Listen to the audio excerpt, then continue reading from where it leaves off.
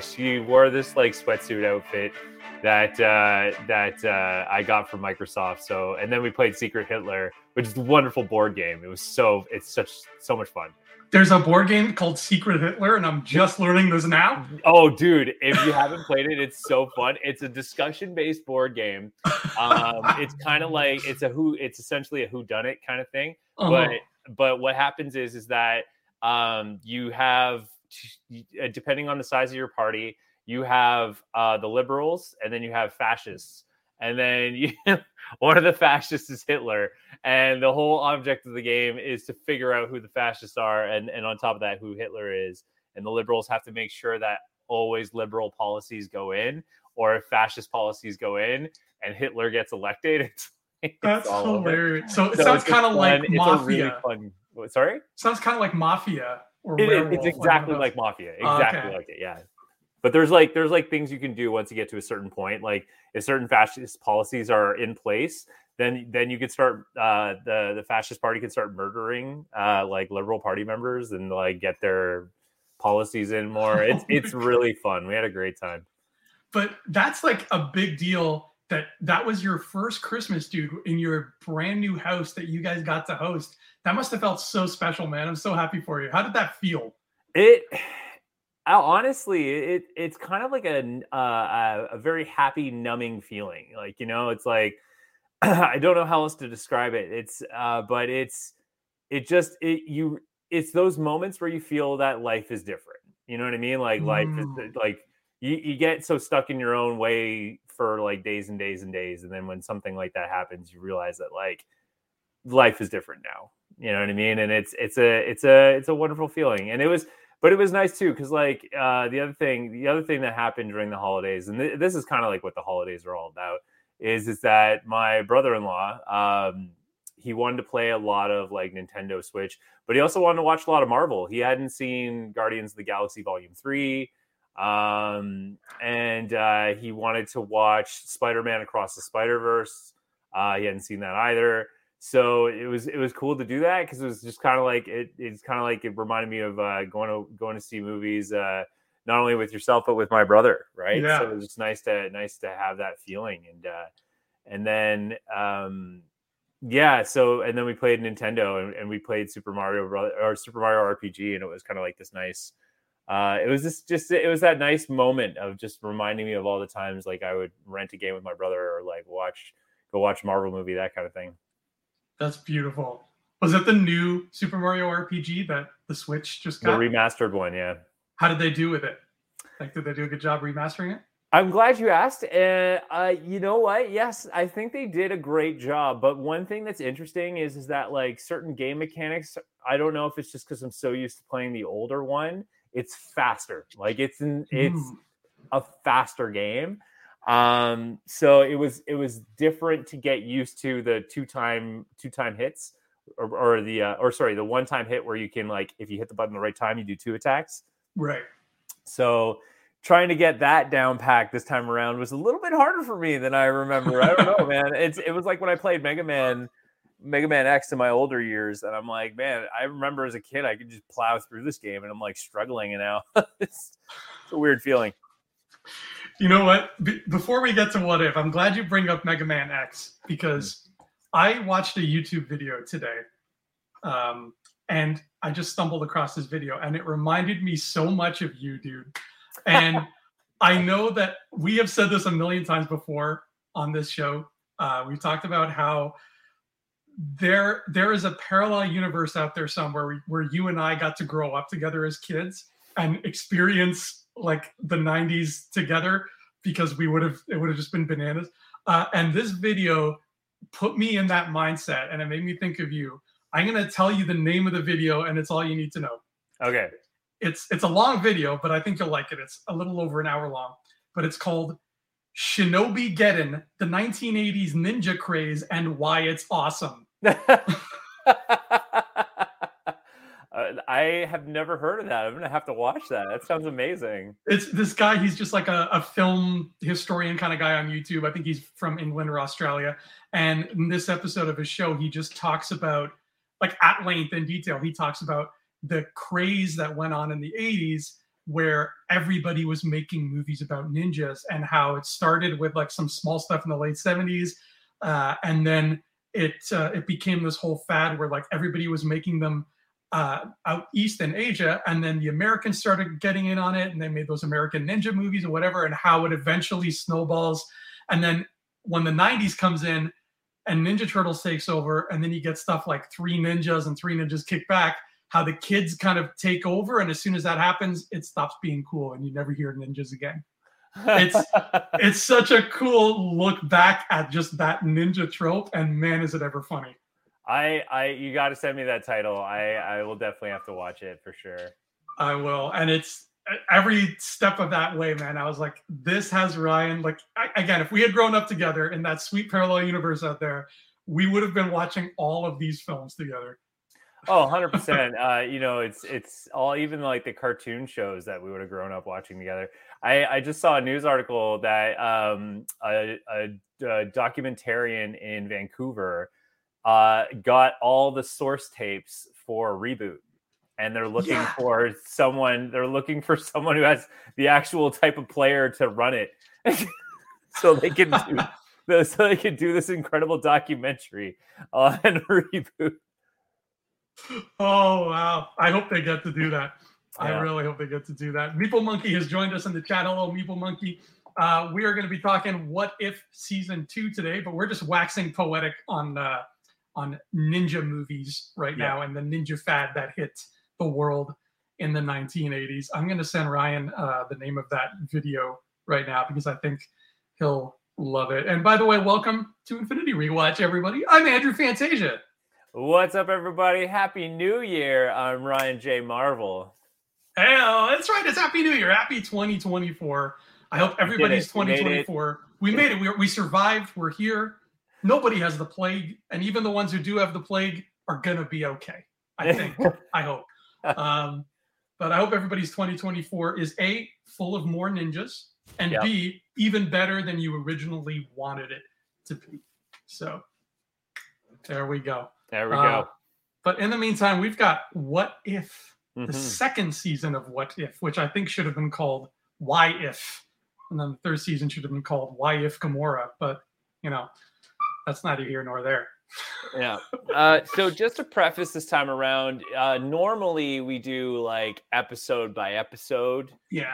But this time around we did it slightly different. And it's kind of a twofold thing. One, it was the holiday season, so it was a bit crazy, obviously. So it would have been very hard for us to do an episode by episode.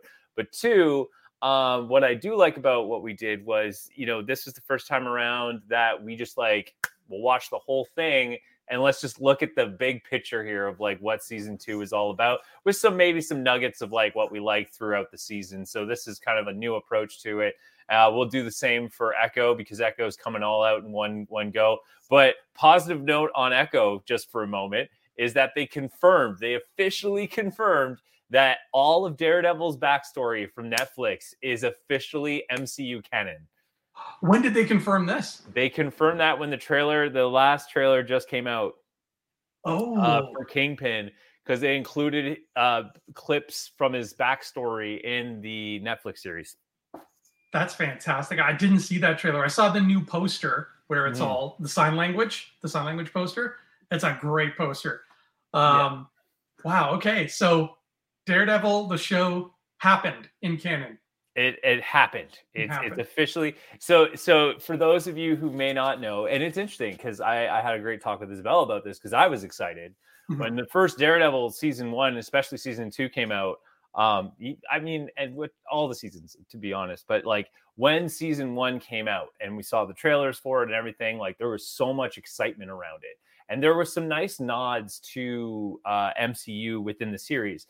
But if you take a step back, you kind of see that it's all reactionary. It's not intertwined. That was the TV shows of Daredevil, those like Netflix series. It was very similar to Agents of S.H.I.E.L.D. They'll make mention to it, but there's very little interconnectivity of the whole thing. Yeah. So what this means is that when you go in now with these characters, especially when you see Big Willie Kingpin, you know now going into Echo, you know his history. If you've seen Daredevil, you now know the history he's coming in with. So now the question is like how we've gotten past all the origin stuff. We're now seeing how this character plays in the MCU, and we've already got a chance to see Kingpin in the MCU in Hawkeye, and the beginning of the how it's intertwined is essentially the message that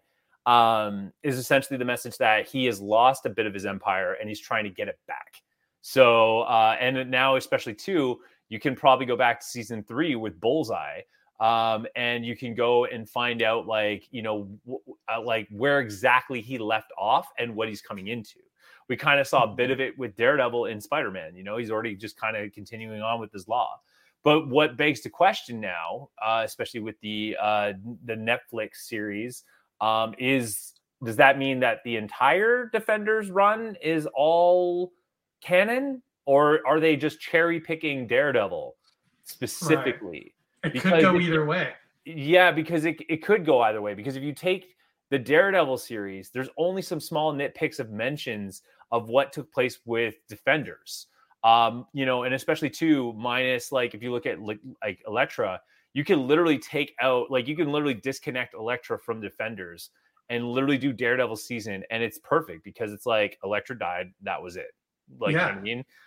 But she was there. So it really begs to question, how far does this go and what does this mean? But what I love about it and what's exciting about it is, like I said, now you know his history. So if you want to kind of get hyped about Daredevil, and like if you haven't seen it, because maybe you're someone like me where like some of the Sony movies don't feel connected to the MCU, despite them saying they are, Daredevil is a series you have to watch because it really shaped how we could look at these kind of Disney Plus series. You know what I mean? Like how we can do a superhero TV series, because it was literally the best. If you ask me, out of all the Defenders, like which one had the best run, Daredevil, hands down. All the seasons were like home runs every single time. So wait, are you trying to tell me that the immortal scene where Michael Keaton is speaking to Jared Leto and he says stuff about Spider-Man, and they were clearly not even filmed on the same day in the same location, and Jared Leto is reacting to an entirely different character? You're telling me that's not part of the MCU canon? It's I don't feel like it is. I don't feel like it's total. I know you're joking, but like it's total garbage is what it is. It's literally in that Ninja video, they mentioned how to cut costs, a lot of these companies would make a Ninja movie where they would hire, American actors, and kind of like a Power Ranger situation where there'd be like some white guy actor and he'd be like, I'm a ninja, blah, blah, blah. And then he put on a ninja costume, and then they cut to footage of a 10-year-old Korean movie of like an actual like East Asian stuntman actually doing martial arts, and then splice it together and lie and say, oh yeah, that was Chuck Norris in that costume. And that's like exactly what they're doing with that scene in Morpheus. Exactly. Like, no, this is the MCU, you guys. Would I lie? Oh my God. Yeah, it's so brutal. But despite that, Daredevil though, amazing series. Like I'll never forget, and this is the last I'll talk about it, but I'll never forget when the Daredevil series came out.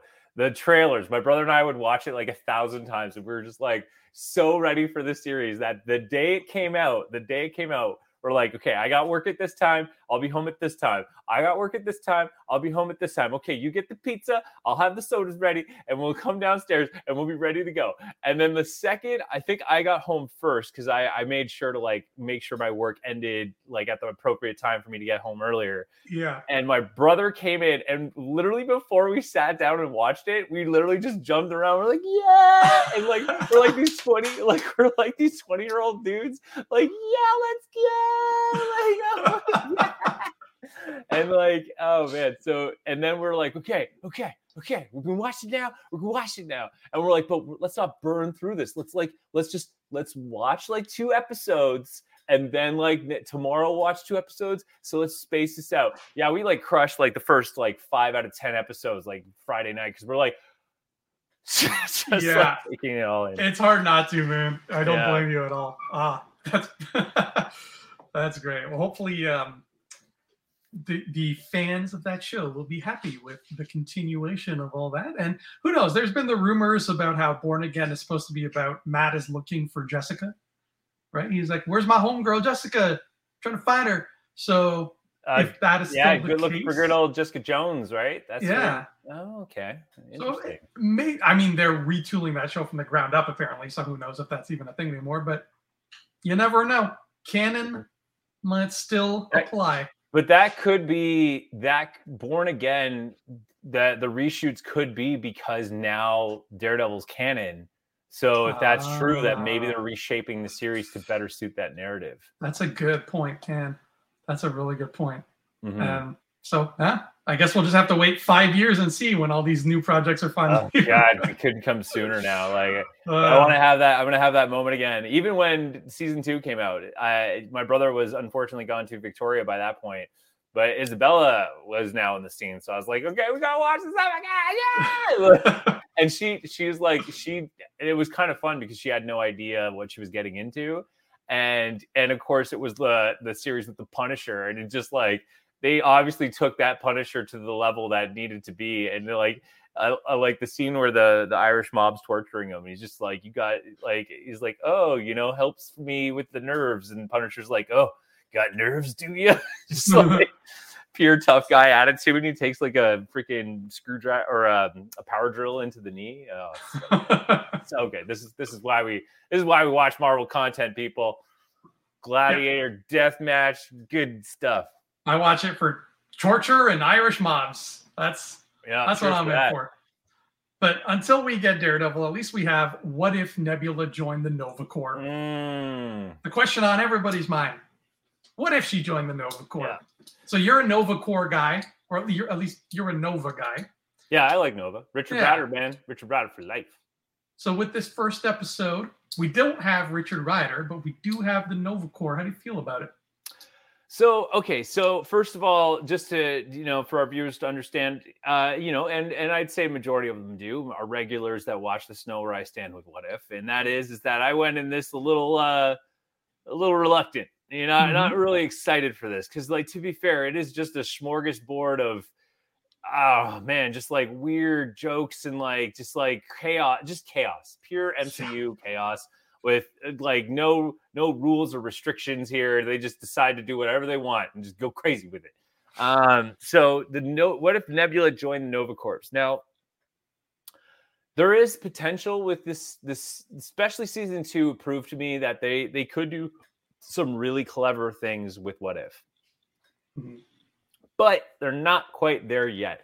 So what if Nebula joined the Nova Corps was more of a Blade Runner take on Nebula's story arc within, this whole, like, if she betrayed, Ronan and all that, joined the Nova Corps and, like, prevented them. And they did this, like, shield to encapsulate them in the city.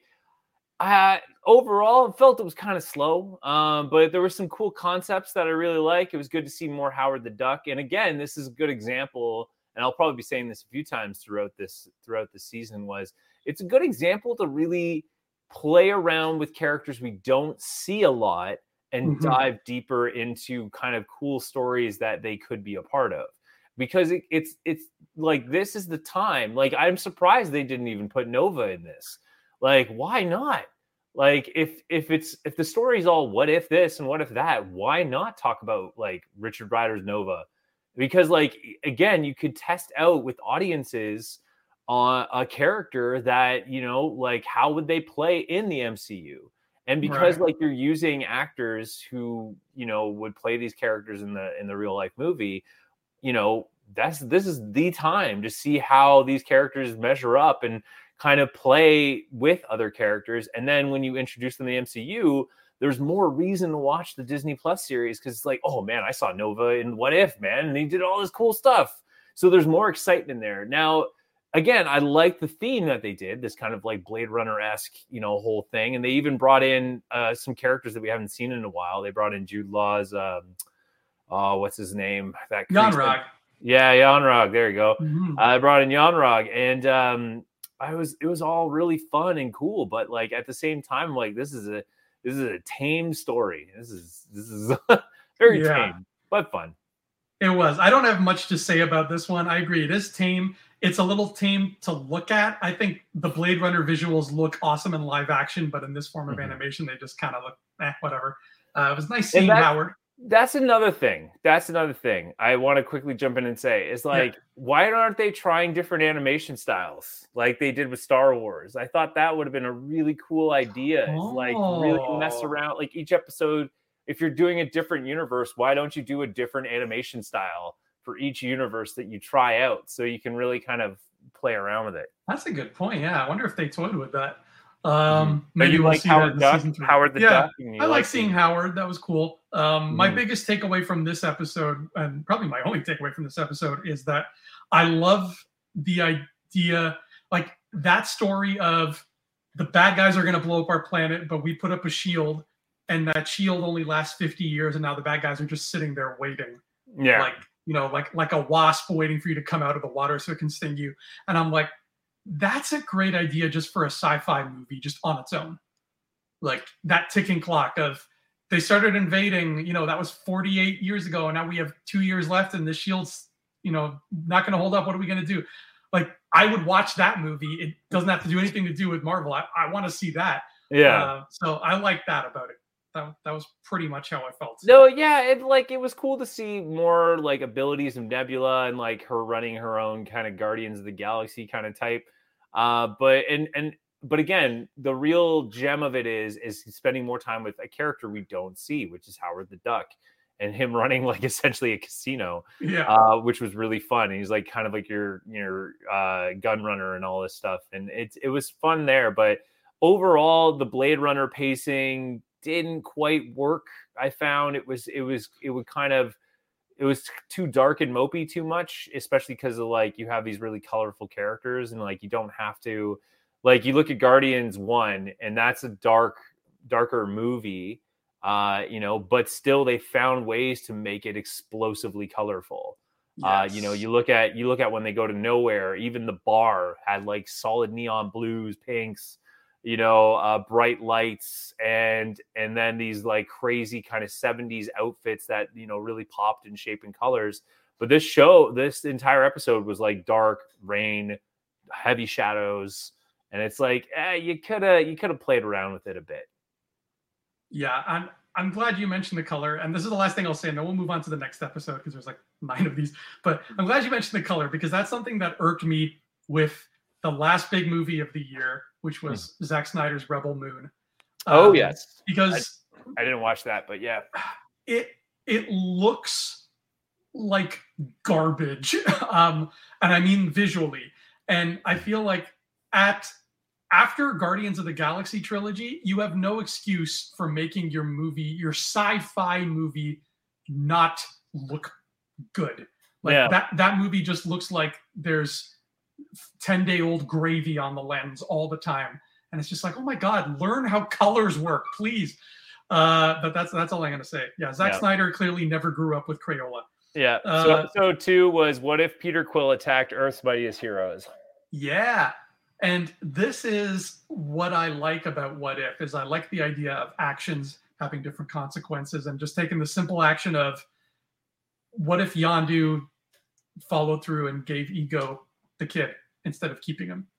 And we get 80s Avengers having to assemble because Ego tries to kill a bunch of folks and starts with Earth. All right. And I know you got really excited in those parts of the movies where we see like young Ant-Man, like young Hank Pym and all that. So I feel like this episode kind of spoke to you in that regard. I have to say, you know me quite well now. Yeah. That's exactly how I felt. I'm a big fan of like when they go for like a retro futuristic approach in terms of how they want to tell a story. And this episode works in 2 ways. One, yes, this is when What If is properly executed, in the sense of like, what if Yondu took Peter Quill straight to Ego, and what happened there, right? And the second part of this that I really like is that we got to see in Ant-Man the sort of the early Avengers before the Avengers, you know what I mean? Mm-hmm. And I love that. I'm like, that's where I live, because we get to see heroes that we don't get to see too much, like Goliath. We get to spend time with the MCU version of Goliath with good old Bill Foster / Mr. Fishburne. So I was all excited for that. I was like, yes, let's go, Lawrence. Let's see what you got.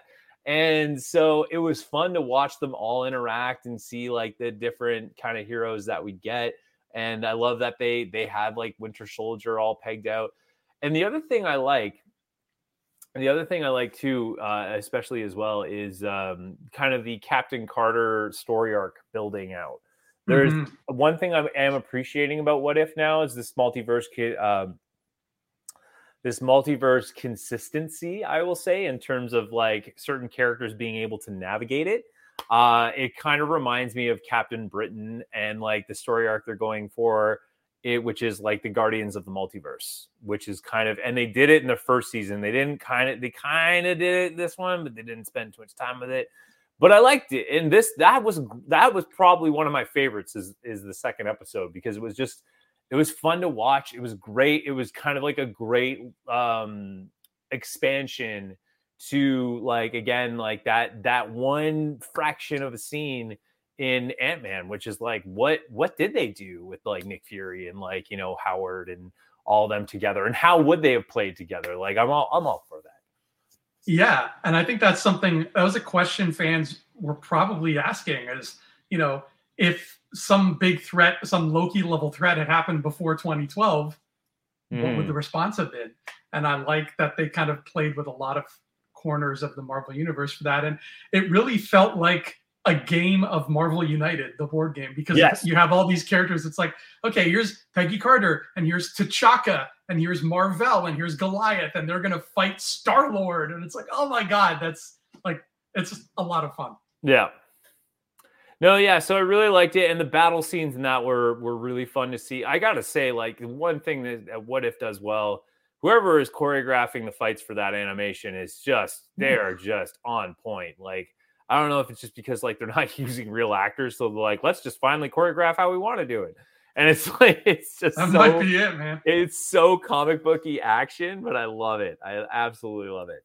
Yeah, I bet you somebody there is saying like, let's take advantage of the fact that these are not flesh and blood human beings and just roll with it. Yeah, we don't have to pay for insurance or anything. Yeah. Stuntmen are expensive now. Yeah. Now, what if, Ryan, Happy Hogan saved Christmas? This is cute. I'm always, I understand that sometimes you want to do, like, if you're doing a cartoon that's based on, like, this, it's kind of weird, because if you're going to do a cartoon based on all these Marvel heroes playing along, of course, you're going to have a Christmas episode every once in a blue moon. Batman, the animated series, I think, did one of the best Christmas episodes I think I've ever loved, which was Harley and Poison Ivy. They used the lipstick to hypnotize rich people, and they get Bruce Wayne at one point, and they accidentally kill him. But then Batman like takes over. It's really good. And then Joker has like this massive New Year's plan, big blowout with the countdown. And then to finally wrap it all up, there's this really wholesome scene that him and Gordon have a cup of coffee on New Year's, and then Batman always pays the bill. Yes. So it's such a heartwarming moment. But what I love about that story is it was just holiday fun, but in the end they bring it to a moment that's like, that helps the story, that just gives the story some ground in terms of like the character relationships. So the what I liked about this was the Hulk formula kind of arc of like the Hulk formula getting around. We got a purple Hulk now with Hogan. To be honest though, I wasn't a fan. Like it was okay. But I would chalk it up to, I'm not the demographic for that kind of episode, but like it was fun. It was fun to say the least. I have a lot of mixed thoughts on it. Please enlighten us all. But Yeah. I can tell you right now, it's going to chalk it up to because you weren't the demographic for it. Probably. I do think it has a lot of fun moments, particularly one of the best lines of the whole season, which was when Hammer said, "I'm Tony Stark's worst nightmare," and Hill said, "His worst nightmare? What are you, a wealth tax?" Yeah, yeah. But I was struggling to figure out, because every episode asks the question, what if this? And I don't understand, again, the whole thing of choice and consequence. I don't understand what's different in this universe, what changed. I'm like, is it just that Justin Hammer had more free time on his hands? And this is like, I didn't understand where the linchpin moment was that gets flipped on its head. It really feels like they didn't care about that. They were just like, oh, let's just have Happy Hogan save Christmas. And they didn't care about the what if of it. Yeah. Like it literally could have taken place in the Prime universe and it wouldn't have changed a thing. So I'm a bit flummoxed by that, because to me, that's the fun of what if. So flummoxed. I love your vocabulary, dude. You always drop like a nice word every once in a while. Flummoxed. Yeah, we gotta get some fun words in there, shake things up. Yeah. But I do think, maybe I'm in the minority, but I do think this concept, I would love Marvel movies to get, because we've had so many now, to start getting creative with their concepts like this. Like, what if Captain America 5 is like this? What if it's a Die Hard kind of thing? I mean, you can have your giant Avengers movies where it's like battling for the future of the galaxy, whatever, but what if, Deadpool 4 is just him trapped in a mall the whole time? Like, what if we get really creative with the way we plot out these movies so that we really start feeling that same feeling we felt back in like phase 2 and 3 of like, these are all different genres besides just being Marvel films. Because I feel like we're straying away from that now. Everything's starting to feel a bit more superhero-y again. So I wonder, like, if we'll ever live in a world where they'll allow themselves to be this creative on the feature film front again. Yeah, like I agree with you there. I would love to see. I would love to see like a Die Hard kind of Captain America movie. That would be so fun. That would be so fun. They should do that. Like, but that's also kind of the issue though, because the problem, and I think the biggest problem with the MCU overall is the machine is too big now to do these kind of one-offs anymore. Everything's got to add up to what's going on in the overarching story. It has to, because if it doesn't, then you're left with then you're left with movies like the Eternals, where it's just like, it's so one-off. And yet for now, but you have a freaking giant Eternal in the middle of the ocean and no one's talked about it. Like, some plane must have seen it or something. Like, why isn't if I was living in the MCU world right now, I would be questioning why I should even go into work anymore if that's a thing. Every movie after that should have had at least one extra in the background who's just like, holy shit. Yeah. Holy shit. Just hyperventilating in like paper bags, like like that kind of thing. But yeah, like, exactly. But you're right though. Like, they should play around with the themes of the movie a little bit, just to kind of spice it up, as opposed to doing these kind of slightly similar superhero movies. But yeah, like, and again, you look at the X-Men cartoon as like that thing is your blueprint to doing any superhero movie in any way, shape, or form. You can take one episode and turn that into an entire movie if you wanted to. Exactly. It's so easy. It's so incredibly easy. Like, and to be fair, I don't want to say it like it's easy in the way that like, oh, I could do it, and why aren't you, like, Marvel, why aren't you paying me to do it? They have obviously very talented people who have the experience to build it. But what I'm saying is like, Kevin Feige struggled in the early parts of comic book movies because no one would listen to him. No one. Yeah. And I think there was an interview, or maybe that book you've been reading. I can't remember. There's someone reiterated it back to me, but I remember reading in an article that, like, when Bryan Singer was working on X-Men, he was talking with Hugh Jackman, and Hugh Jackman's like, should I read the comics or whatever? And Bryan Singer's like, no, I want to do something different. And it's like, well, I understand you want to do something different, but all the work's done for you. In work, they always tell me the same message, which is work smart, not hard. And I know Kevin Feige had said that in the early days, he would say, look, the answers are right here. The answers are right here. This is all you need. And if you just run with it, you're going to be great.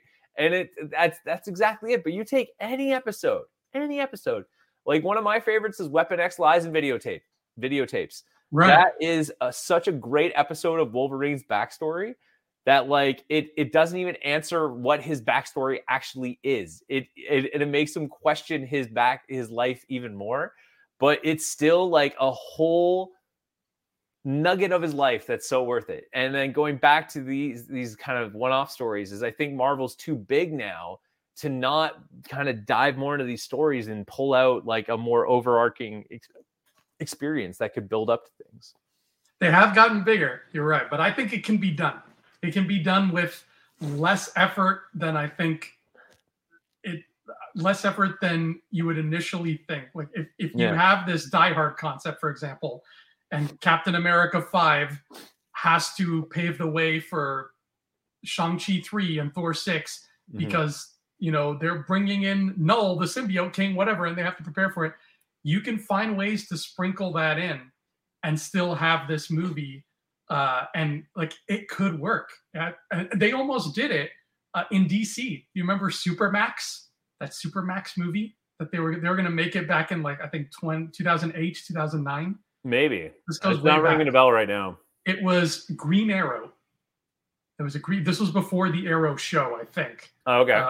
But it was Green Arrow, and the whole movie is he's basically stuck inside a Supermax prison, and something went wrong, and all the supervillains have broken out. And that was the movie. And it's Arkham Asylum, the game, but a movie. Oh, that sounds so cool. Right? And they never ended up making it. I'm not sure why. But like, it can be done. And again, like you said, they're all right there. All the characters are right there. All the work is right there. Take them. So maybe someday we'll get Supermax. But in the meantime, we've got What If Iron Man Crashed into the Grand Master, which is the weirdest title for this. It really should have been called What If Tony Never Made It Out of the Sky Portal, because that's what it is. Yeah. But obviously they might have thought of that title and realized that it doesn't make sense, and pretty much any other idea they come up with could sound better. Yeah. And they thought that this was the better option. So I didn't like this episode. But it could chalk it up to just not the demographic. Mm-hmm. If I made a toy line off of this, it could do really well because it's all like Hot Wheels. Yes. But like, I think it's too far of a concept. But again, like, we're getting to the part where I will really start liking what if could be. And but yeah, it's just this one was weird. It was just kind of a fun exploration of good old what's his name playing Grandmaster for a bit longer. Dr. Ian Malcolm. Yeah. Jeff Goldblum. Jeff Goldblum. I didn't love spending more time with Jeff Goldblum. Yeah, I mean, it's spending time with Jeff is always great. That I wouldn't say this is my favorite one either, but I do have two takeaways from it. One of them is Tessa Thompson is gorgeous even as a cartoon character. Yep. And the second is I love the racing, and it reminded me of just how damn long it's been since we've gotten a good race in a motion picture.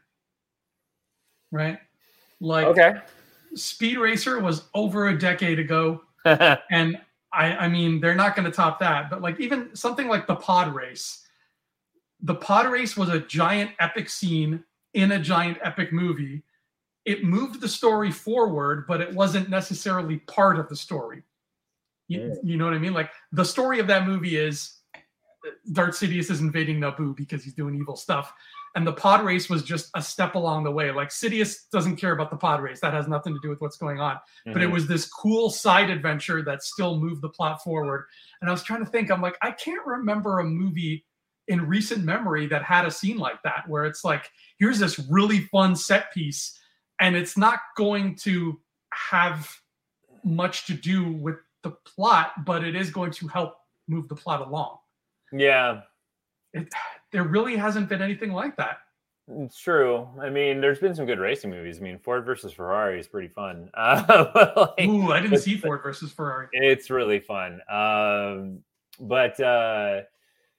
Yeah, like something like a science fiction movie where there's like a big racing scene, like Speed Racer is Speed Racer. I still go back and watch scenes from that movie. It's just an absolute amazing experience. I enjoy every minute of it. It's totally a ball. And I would say Speed Racer has, and people are gonna go nuts when I say this, Ryan, but it has the best climax of any movie since Back to the Future. It does, actually. It honestly, that last racing scene is so fun. It is so incredibly fun. I love every minute of it, and I love the montage sequence of him trying to catch up and win the race. And like they talk about, it goes back to the scene where he's like ready to give up racing. And his mom talks about how like to him it's an art. It's not even like a performance. So. Or no, his performance is so good that it's almost an art form, and it makes you emotional. Right. I know you're about to cry. It's totally. I am about to cry. Just thinking of Speed Racer, it just gets me all tingly. Yeah.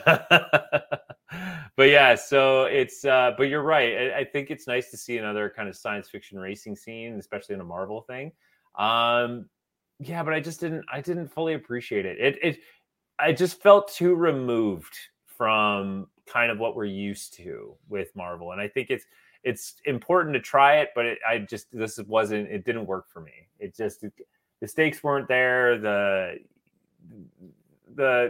What I liked was that like Tony Stark tried to convince Gamora, like try to show Gamora a better life kind of thing and all that stuff. But in the end, it just, I don't know, it didn't sit right with me.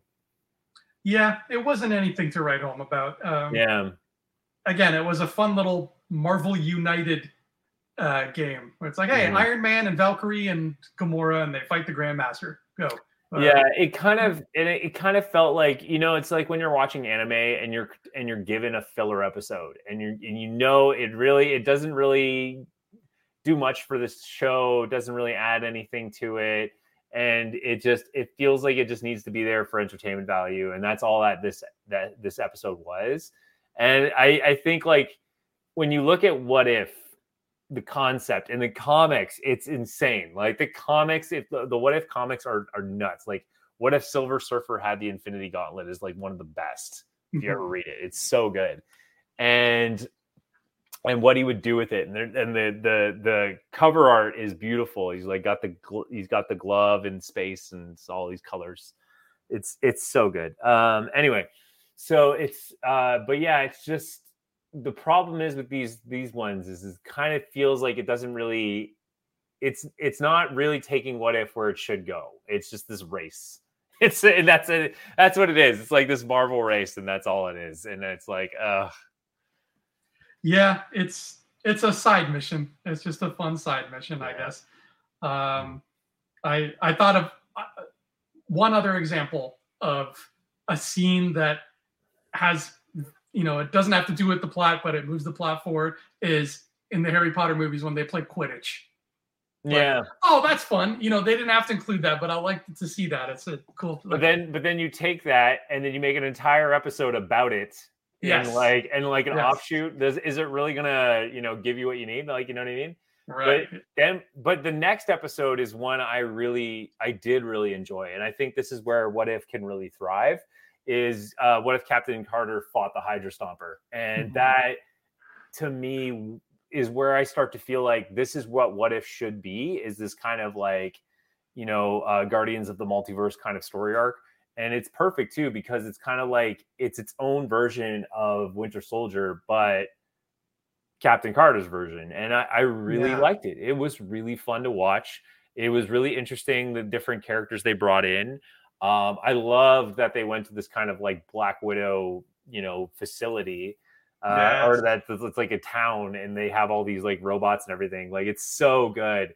I love that they kept the Shield kept the Hydra Stomper away from Carter, and on top of that the suit keeps Steve alive, which is really interesting. And I really, really had fun with it. It was really cool to see what Black Widow had done. And again, another missed opportunity here is like, why could they not bring back Taskmaster? Well, that's a thing, Ryan. That I have a big thing to say about this episode. Okay. That kind of makes me upset. Mm-hmm. I love the concept, like you said, like, let's just, the last season, it was the first Captain America movie, but with Peggy Carter. So let's just continue that and use the second Captain America movie. Beautiful.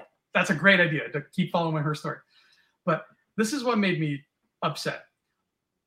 This is, let's see, 1, 2, 3, 4, 5. This is the 5th episode.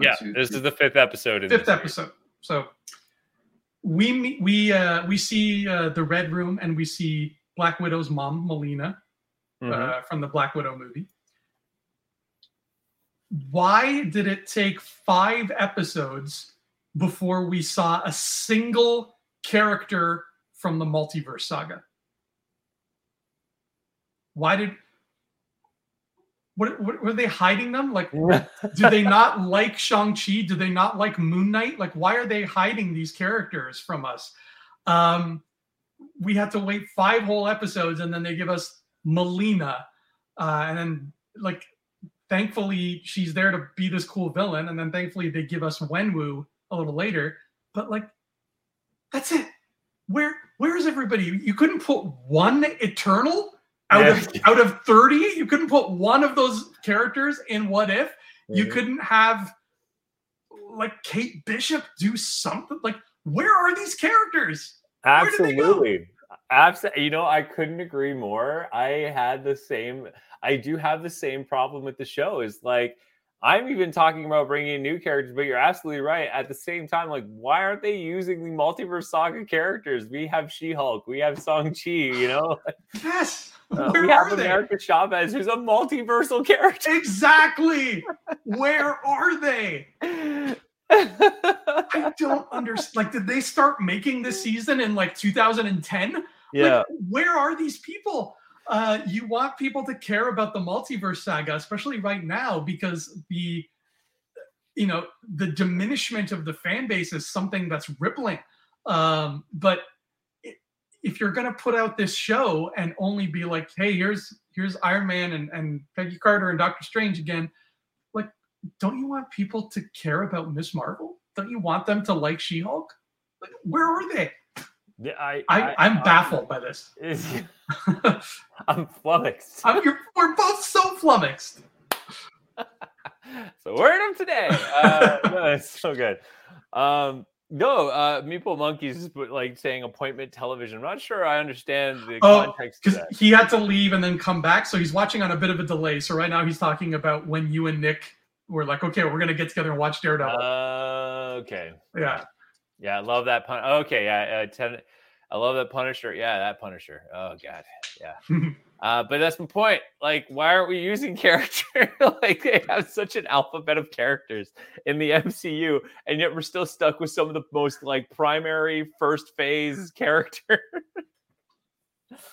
Where the hell is Namor? Did he die off screen? Like, where is Namor? Oh my God, it's so true. It's so true. But the other thing too is you have a perfect example of an alternate universe. Miss Marvel ends on an alternate reality, and they didn't even change that.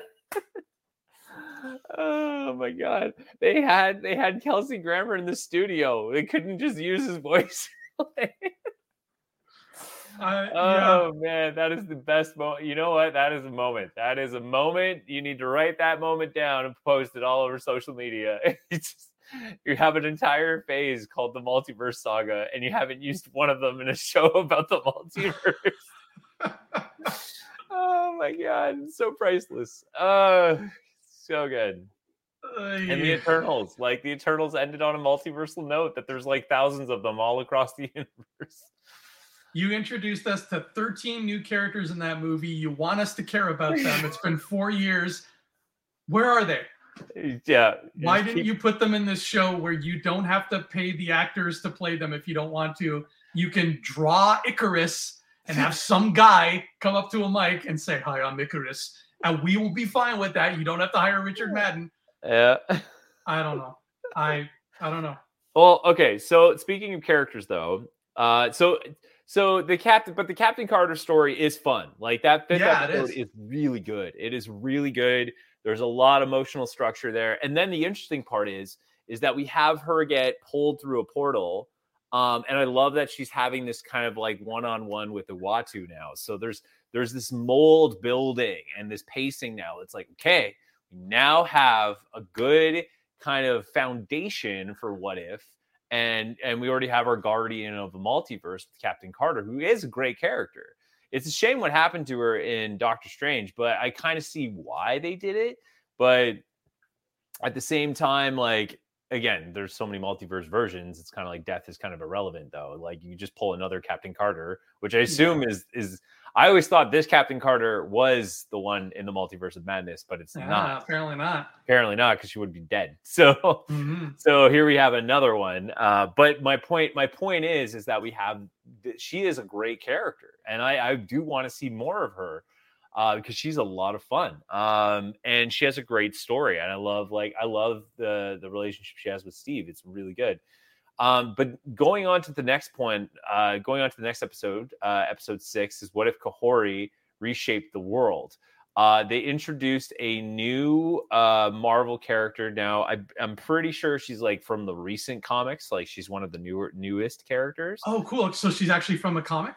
I believe so. I'm going to double check that, but I believe so. But yeah, it's. I know she's like a Marvel character, essentially, and like it was. But this is my point. It was perfect. It told a great story about Odin and like using the Tesseract, and then how it created this world and gave people powers and the whole kit and caboodle. But it was a great origin story for a character that they finally used, and they used later on in the season. And it was a great way to test out to see how this character is going to play with others. And it was so fun to watch. And I loved the culture of it. I loved being immersed in it and really spending time with this character and seeing like, you know, like how they hunt, how they learn their powers, all that. Like I understand that origin stories can get dull, but to give us that level of culture and immerse us in like in native culture and really give us this character was so fun. And that's like, it was perfect. It was that's to me is what If should be like, seeing how we can learn about new characters. And then if they work, you don't really need to do an origin story, because you can just say that, you know, this, you know, you just add this character into the 616 world or whatever you want to call it, and just you can go, oh yeah, this person can make references to their origin like Spider-Man did in Homecoming, and then you already know like, oh okay, yeah, I've seen their origin, then it's in What If, and it's perfect. Like it's just such a great way to test out characters, and especially too this character where we may I think there is rumors that this character will be in like the MCU at some point, like not in What If, but like in like the main stuff. The movies. Oh, I would love that, man. Yeah, this is a great episode. I love how your imagination would never dream about actions and consequences. Like you take this one pivotal moment of Surtur decides to destroy Asgard way earlier than normal. Mm-hmm. So that leads to Odin using the cosmic cube, and that leads to it falling to Earth hundreds of years ago. And now you have this indigenous tribe, I believe they were Mohawk, and they find this pond that the cube created. And it's like, that's so imaginative. And you would never be able to connect those dots beforehand, because it's like you would never see that coming. Yeah. Right. So I love that. And it creates this cool new story with this beautiful world that they built up. And yeah, I think Kahori's great. I love how they brought her back and they had her interact with people. Mhm. I hope she shows up in a movie. So just to correct myself, she's not from the comics. She's actually Marvel MCU's first original character. That's even cooler. I Right? really like that. And I love that they went the extra mile of like, we're not having them speak English because that wouldn't make sense. Like, I love that. I think we're at a healthy time in the film world where like you might as well just subtitle it. Like use that language. Why not? Like, you know, like I grew up watching subbed anime. And it's like, you know, like why aren't we just using that language, like using different languages now? And I love how even actually I think it's been in a couple of movies I've seen. Movies like RRR, which is, if you haven't seen, it's fantastic. Isn't it amazing? It's so good. It's like one of the it's like arguably one of the best movies I've ever seen. Yeah. What I think it was what was the other one? Of course, it's Ip Man, the Ip Man movies. Oh yeah, with Donnie Yen. Those movies do a great job of, you know, just using the native language. And then if characters are like, you know, obviously they're mostly villains, which is understandable. But the villains who are English, they speak English. And then the characters just speak the different languages and in the same space. And it's totally cool. Like, why aren't we doing this? Like, yeah. You know. I loved that. And so the fact that she's original is so cool. And I really hope we see her again. Like, I don't have much else to say about that. Great episode. Yeah. And then we go to what if Hela found the 10 rings? So essentially what's different here is instead of banishing her to hell, she makes that one little comment and then Odin gets even more upset and he takes away her powers and basically pulls a Thor one and banishes her to Midgard. Yep. And because this is countless thousands of years ago, she runs into Wenwu. It was. I love to see Wenwu again because I'm a big fan of the Mandarin, and especially what they did with him in Shang-Chi. It was couldn't ask for a better remodeling of that character. It's so good. This was an awkward one for me. I think they had a good idea. I just didn't like it. It didn't sit well with me. It was an okay story. You know, it's good to see these like Shang-Chi again, the Shang-Chi world, like you so hilariously pointed out earlier. But it's just like you said, it's just kind of a Thor story. You know what I mean? Yeah. Yeah. It's at the end of the day, it was just like, cool. There's Wenwu. I mean, Cate Blanchett's always amazing. She's so much fun as Hela, so it's so fun to watch her go on a anti-hero's journey rather than a hero's journey. But at the end, you know what? I watched this a few days ago and I couldn't even tell you what they were fighting against. Yeah. It's already slipped my mind. Yeah, like she learns like the journey of being like a hero and like how to, you know, be better skilled, but there's kind of this weird middle ground of like there's kind of this weird like moral middle ground that was like hard to follow of like, is she good, is she bad, is her being with Wenwu good or bad, like what is going on here?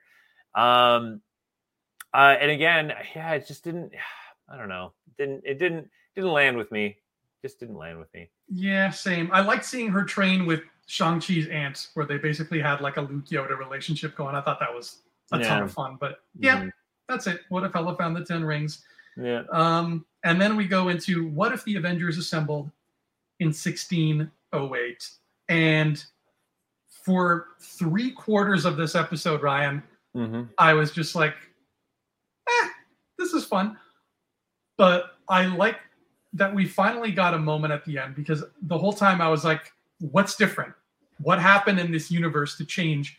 And then finally they answer the question of Steve punched the time stone when he was fighting Thanos and he messed up something with time. And I'm like, okay, cool. That's why we're in 1602. Because otherwise, if it's just, hey, here's the characters, but we're going to put them in these costumes, it feels like, and I think you'll appreciate this reference, it feels like a modern day Simpsons Halloween episode where you can tell they've run out of ideas to be like scary or to parody horror movies. So they're just like, let's have one segment of the Halloween episode where they live in the medieval times and like Homer's a dragon. And it's like, why? Because like that's what I thought this was going to be. So I'm glad we got that moment of like, no, this is because of the time stone. It was funny seeing Happy Hogan be the sheriff of Nottingham. I thought that was a great choice. But I know this comic. I'm familiar with this comic, 1602.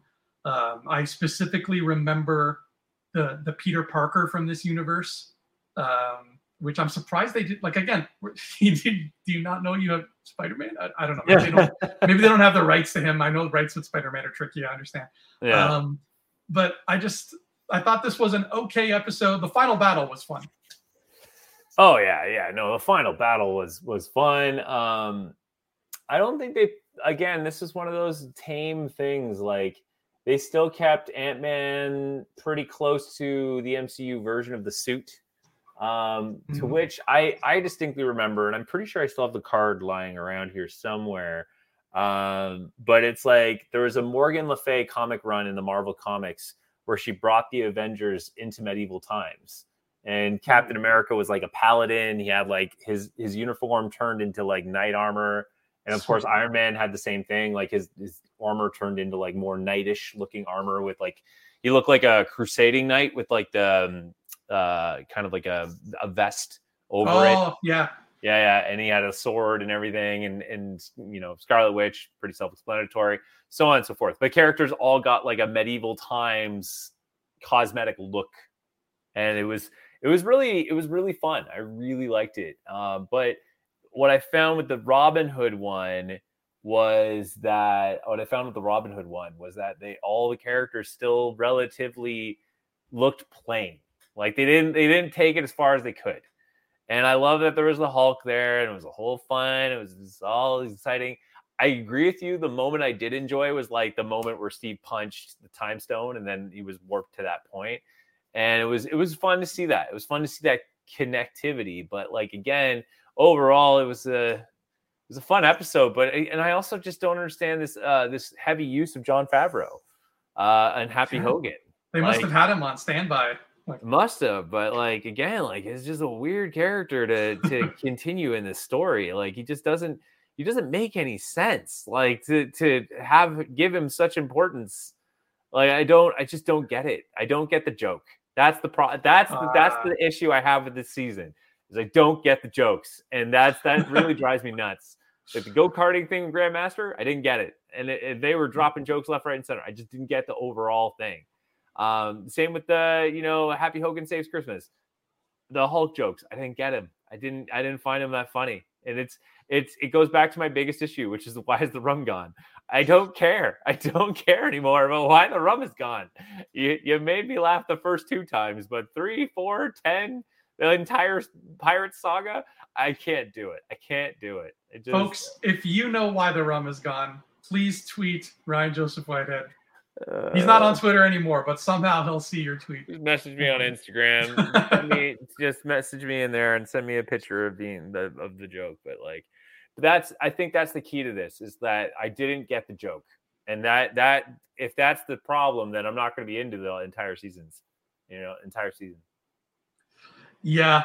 I mean, I found this episode very funny. I think it's the funniest one for me for 1602.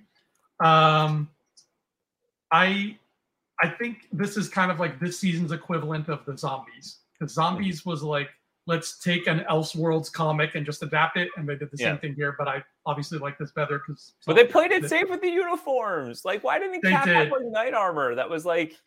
They gave it to Captain Carter eventually. Like, she had the knight armor look thing going, but like. Yeah. Why didn't Steve have one? I don't know. I couldn't tell you.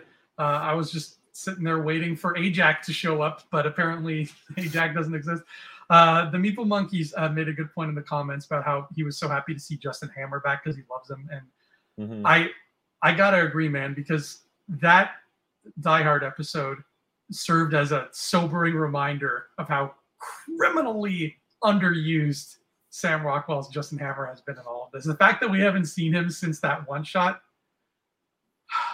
it hurts my heart a little bit. Yep. Well, we have one last question, which is, what if Strange Supreme intervened? Okay. This one, I don't know what to think about this one either. Oh my god. I mean, No, go ahead.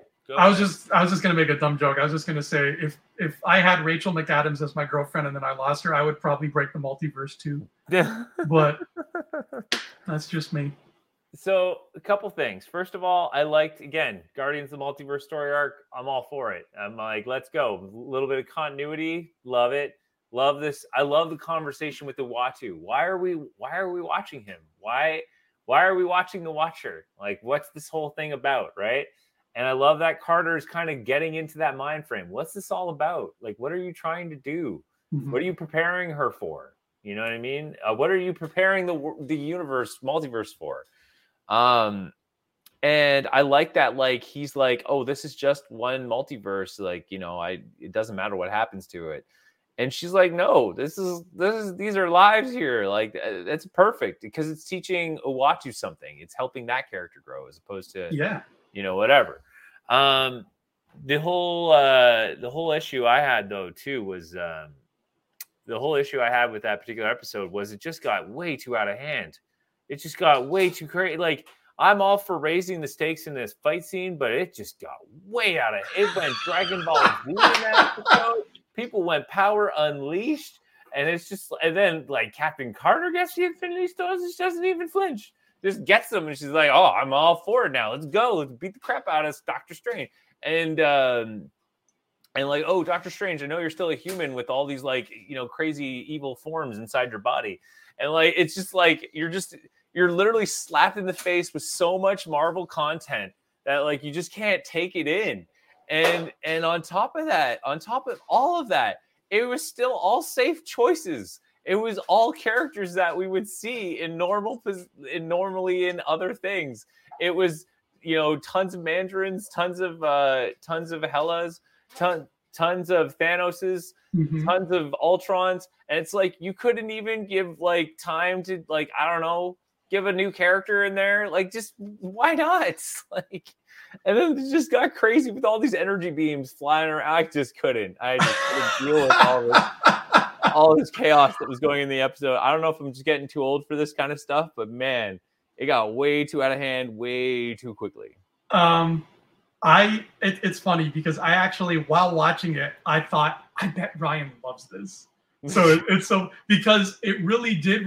You said Dragon Ball Z, and that's exactly, it reminded me of an anime, especially when she's like, now I got Mjolnir, now I got Hela's helmet. Yeah. And I'm like, this feels like something Sailor Moon would do, where she's like, I have every magic item, and now that's how I'm going to defeat you. And it definitely is something that like 10-year-old us would have loved. I guess I just thought, I was like, oh, cool, because Ryan likes Dragon Ball. I'm sure he'll love this, but I guess it just kind of didn't fly for you. But you're right about, he has all these, Strange is collecting all these multiverse destroyers. And you're right, we saw a bunch of Ultrons, we saw a bunch of Thanoses. Did we see Ereshem's buddy from the Pacific Ocean in there? No, because apparently the multiverse saga doesn't exist in this multiverse show. Dude, this is the one time you could have had a Nihilus in there, just for kicks. I guess Leslie Bibb was not free. But yeah, you're right. I didn't even think of that, man, but you're right. They played it very safe, especially because of how bananas this episode was. You'd think that would be a moment of just like, let's put an evil Silver Surfer in there who killed the multiverse. Like, let's have fun with that. Yeah. Onslaught. Why don't we have Onslaught in there? Why don't we have Magneto? Why don't we have Apocalypse? He loves smashing things up. I wonder if anybody out there, some YouTuber, like dissected frame by frame and was like, oh, there's Onslaught. Like, but I doubt it, because the Marvel fan base is so big that somebody by now would have been like, some clickbait aggregate would have been like, Onslaught confirmed because of What If Easter egg. So the fact that we haven't seen that yet stands to reason that there is no. But this goes back to kind of my whole summary about the show. If the whole objective is there's a whole, time space, it's not a linear line, it's a prism of possibilities or whatever, then why aren't we seeing possibilities? Why aren't we seeing Blade? You know, he was introduced. We haven't even seen him yet. Why did we see him? Why did we see more Moon Knight? Why didn't we see a variant of Moon Knight? I don't know. Like, if it's all about this prism of possibilities, why are we staying safe with characters we already know? Why aren't we trying to take characters we know very little and then having them work with characters we've never seen before and giving us whole new territory to work with? Because then once we see that, we will want to see it in the universe we do love, right? So it's just I feel like this show has a really good idea, but it's because it's so safe. It just feels like filler episodes to buy time before we see Echo. And that's not how I should feel about this. And I was promised, Kevin, you promised me that, you know, the whole objective of this whole thing is to cross-pollinate characters and create this massive universe. You've done very little of that. It's been so tame. I think you're right, man. I think there is there's two brush strokes that would make What If a perfect show for what it is. And they didn't use either of those strokes. And one of them is, like you said, introduce Richard Rider, make us want to see him more. Yeah. And I mean, great. They did that with Kahori. Awesome. That's an original character. And it was arguably probably the best episode of that season. Right. Exactly. So why is there, after 2 seasons of this, why have they only done that once? What are they waiting for in that regard? And the second brushstroke is just what we've been saying. Like, you have all these characters that you introduced and people are waiting to see again. Why aren't you waiting? Why was there not a single Man-Thing or Werewolf by Night or Elsa Bloodstone anywhere in these 10 episodes? 1602 would have been a great place to put like a Bloodstone. Like, zero cameos. It's what it's all about. Yeah. There's a cameo right now happening behind you. Right? We have officially had more cameos than What If season 2. Yeah. Yeah, no, there you go. See, that's how it's done, people. It's a character you don't see much of, and then once they come in, you want to see more. Right? Exactly. So that's how you do it. But like, here's the thing too. If the episode's if the whole series is called What If, and we the fans, the people who've been so dedicated to the MCU, hoping for moments we hear about, want things to happen, then What If should be, what if the Guardians met Nova? Totally, that would have been amazing, because then we would have been like, okay, this is what it would look like if they actually got Nova in the movies. That would make us go like want to watch that, because it's like, okay, I'm getting like, getting this. And it was like, what was another big one? There was another big MCU, but like there was another big like MCU rumor, and it was so close to happening that it didn't happen. And it was not Nova, but it was another character. It was just so close. Was it recently? I don't remember now. I don't know, but I remember hearing about it, and I was like, it'd be so dope if this happens, and it didn't. It wasn't even remotely close to it happening at all. But like another perfect example, like what if, what if the Black Knight? What if the Black Knight never met the Eternals? Would he have met Blade? Does he go for the Ebony Blade? What happens with the Ebony Blade? We don't know. What if, what if Captain Britain helped Spider-Man in, that was what I was thinking of. There was supposed to be a Captain Britain cameo in Spider-Man. Interesting. What if Captain Britain helped Spider-Man in freaking No Way Home? All these moments is exactly what If needs to be, because we're talking about the potential of the MCU. That's what this is about, is the potential of the MCU. But you're staying so safe, and you're keeping the scope so narrow that we only got what if Captain Carter took the serum. Yeah. Or sorry, yeah, what if Peggy Carter took the serum? And we now have that answer. And the best part about that answer was we got her in the MCU movies with Doctor Strange and the Multiverse of Madness. So why can't we do that more? What, like, maybe we'll get Kahori now, because that's like, I hear that's what the rumors are now. You know, but like even Deadpool, this third movie of Deadpool is probably going to be the best What If episode we'll ever get. Yeah, that's a good point. Yeah. Right? Think about it, right? Because he's going to, apparently the amount of cameos in this is going to be nuts. Like, apparently Jennifer Gardner's Elektra is going to be in it. That's like that's what the What If episode is going to be about. And the ending of Miss Marvel. The ending of Miss Marvel is closer to a What If episode than like anything else I've seen this far. It really is. And I get it. I get that there's a lot of things that they don't want to put out there right now. Like, I get they would not want to put Wolverine in this show because we're excited for his debut. I get they would not want to put Beast in this show because that was a tantalizing breadcrumb, and now we're excited to see him interact with Monica and all that. But like, Monica is a multiverse saga character. Where was she in this show? Like, there's Miss Marvel's friend, like Bruno, like that's. It feels like a huge oversight. And you said narrow focus, and I think that's it, man. It really, it's fun stuff, but it's fun stuff glimpsed through a keyhole rather than through a prism. And the multiverse should be a prism.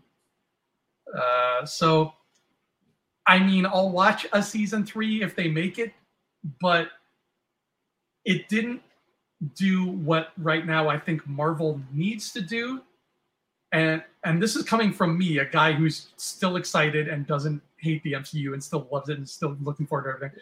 But it didn't do what I think they need to do right now for the general people in the backs and even middles of the theater, which is whet your appetite for the multiverse saga.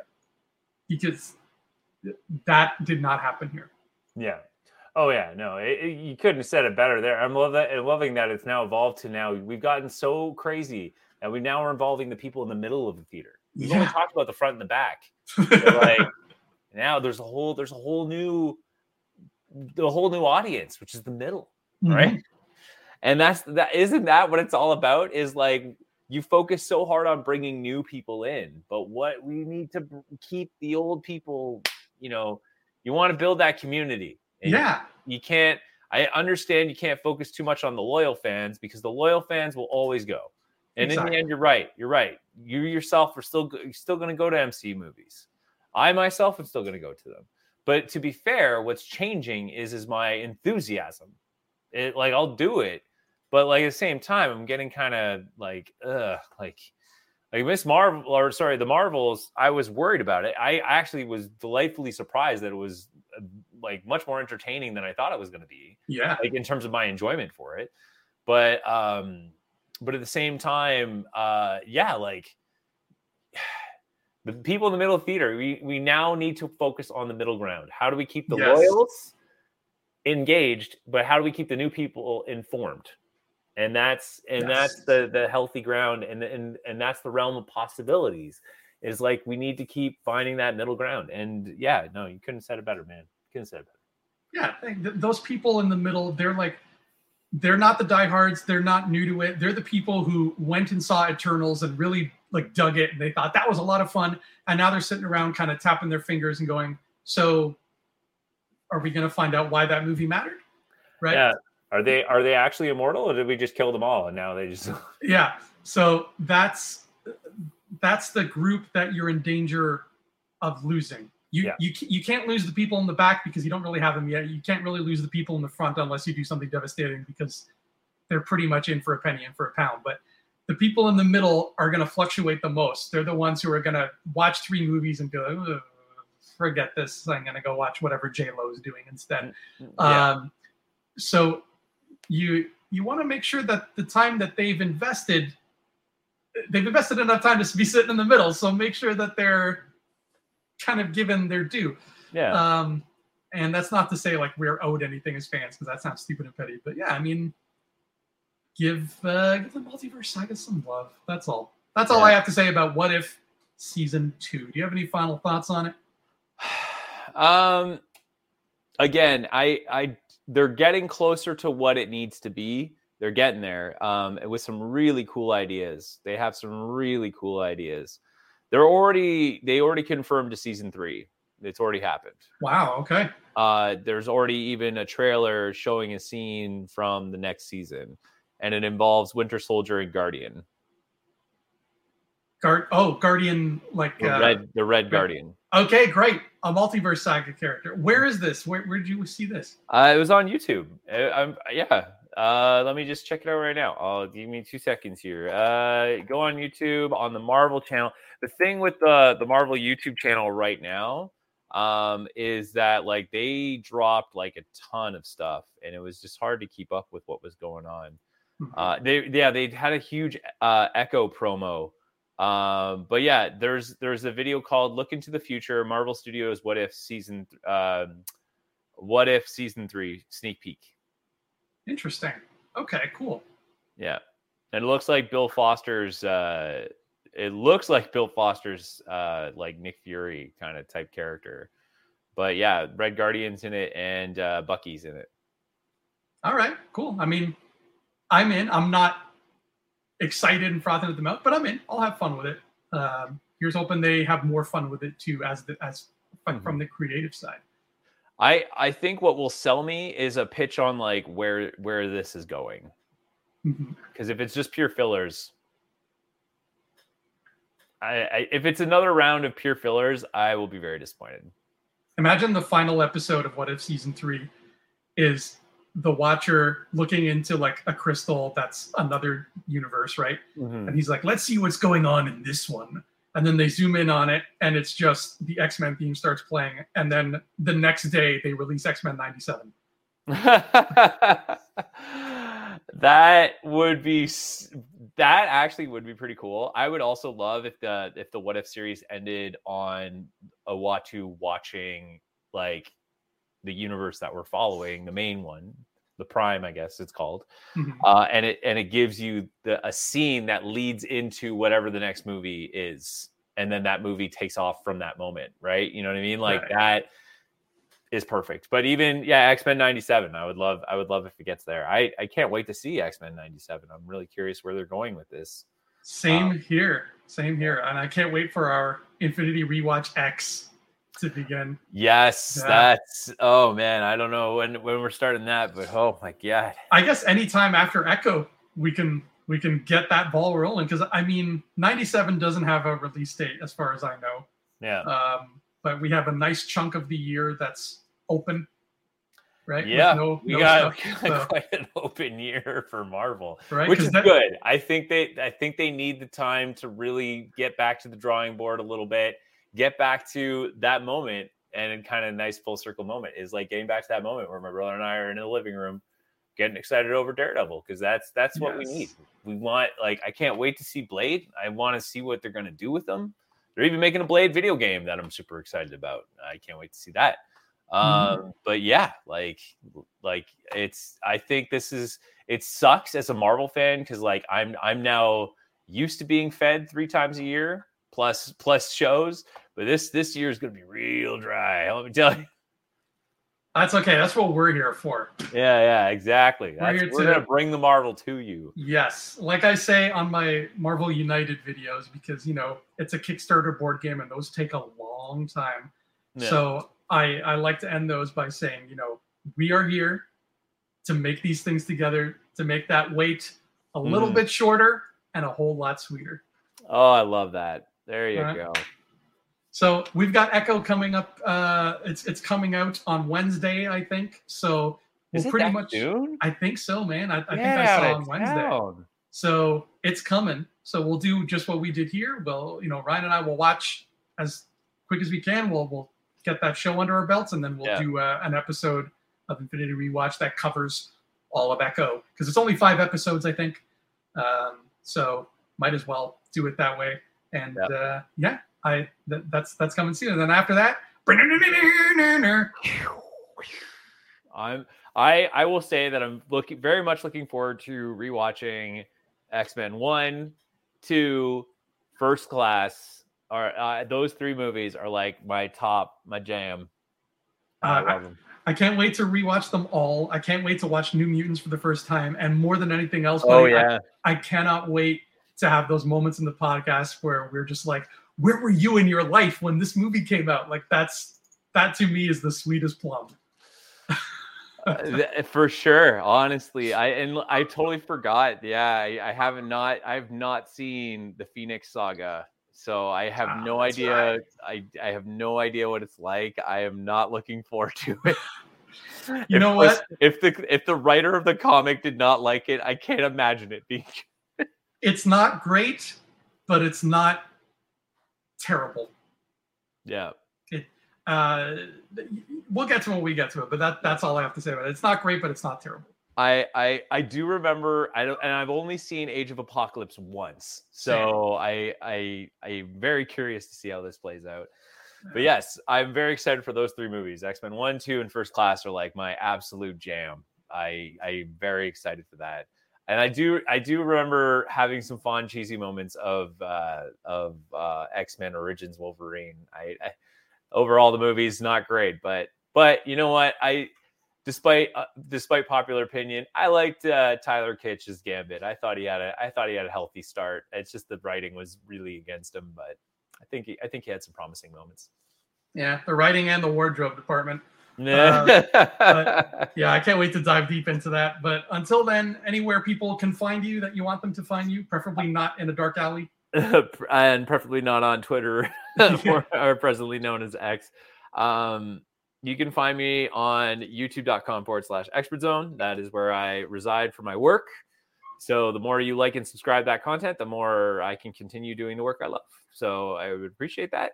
And you can also find me on Instagram at Ryan J. Whitehead. And you can find me in The Land of Everywhere, which is the setting of We Were Wizards, the fantasy novel that I wrote and published and is now available on Amazon. Like literally now, you can open a tab to Amazon and dive into this world. Here's a sneak peek. Okay, there you go. That's all you get. I hope there was nothing tremendous that happened on that page. And also there's the second, or the next book rather, in the We Were Wizards saga. That's also available. I don't know what you're waiting for, why you haven't already clicked away and bought these books, because they are amazing. I'm biased, but they are. I love them. But anyway, that's Infinity Rewatch. That's What If Season 2. I guess we'll see you all for Echo. Shortly. Yeah, Echo. In fact, when we do the Echo episode, you and I will repeat everything we say once. It's going to be great. Nobody will be annoyed. I promise. No, I'm super excited for Echo. If it means this is the first step into the world of Daredevil and the street level heroes, let's go. And Echo, Aquila Cox there. I am so excited for her. I loved her in Hawkeye. She was fantastic. I'm so excited for this. And I can't wait to see what this is going to do. So I'm so stoked. And I'm just as happy now knowing that Echo's like this Wednesday. Yeah. And I hope it's a step in the direction of Kingpin is in everything from now on. Yeah. Absolutely. So until next time, my friends, please have a marvelous day.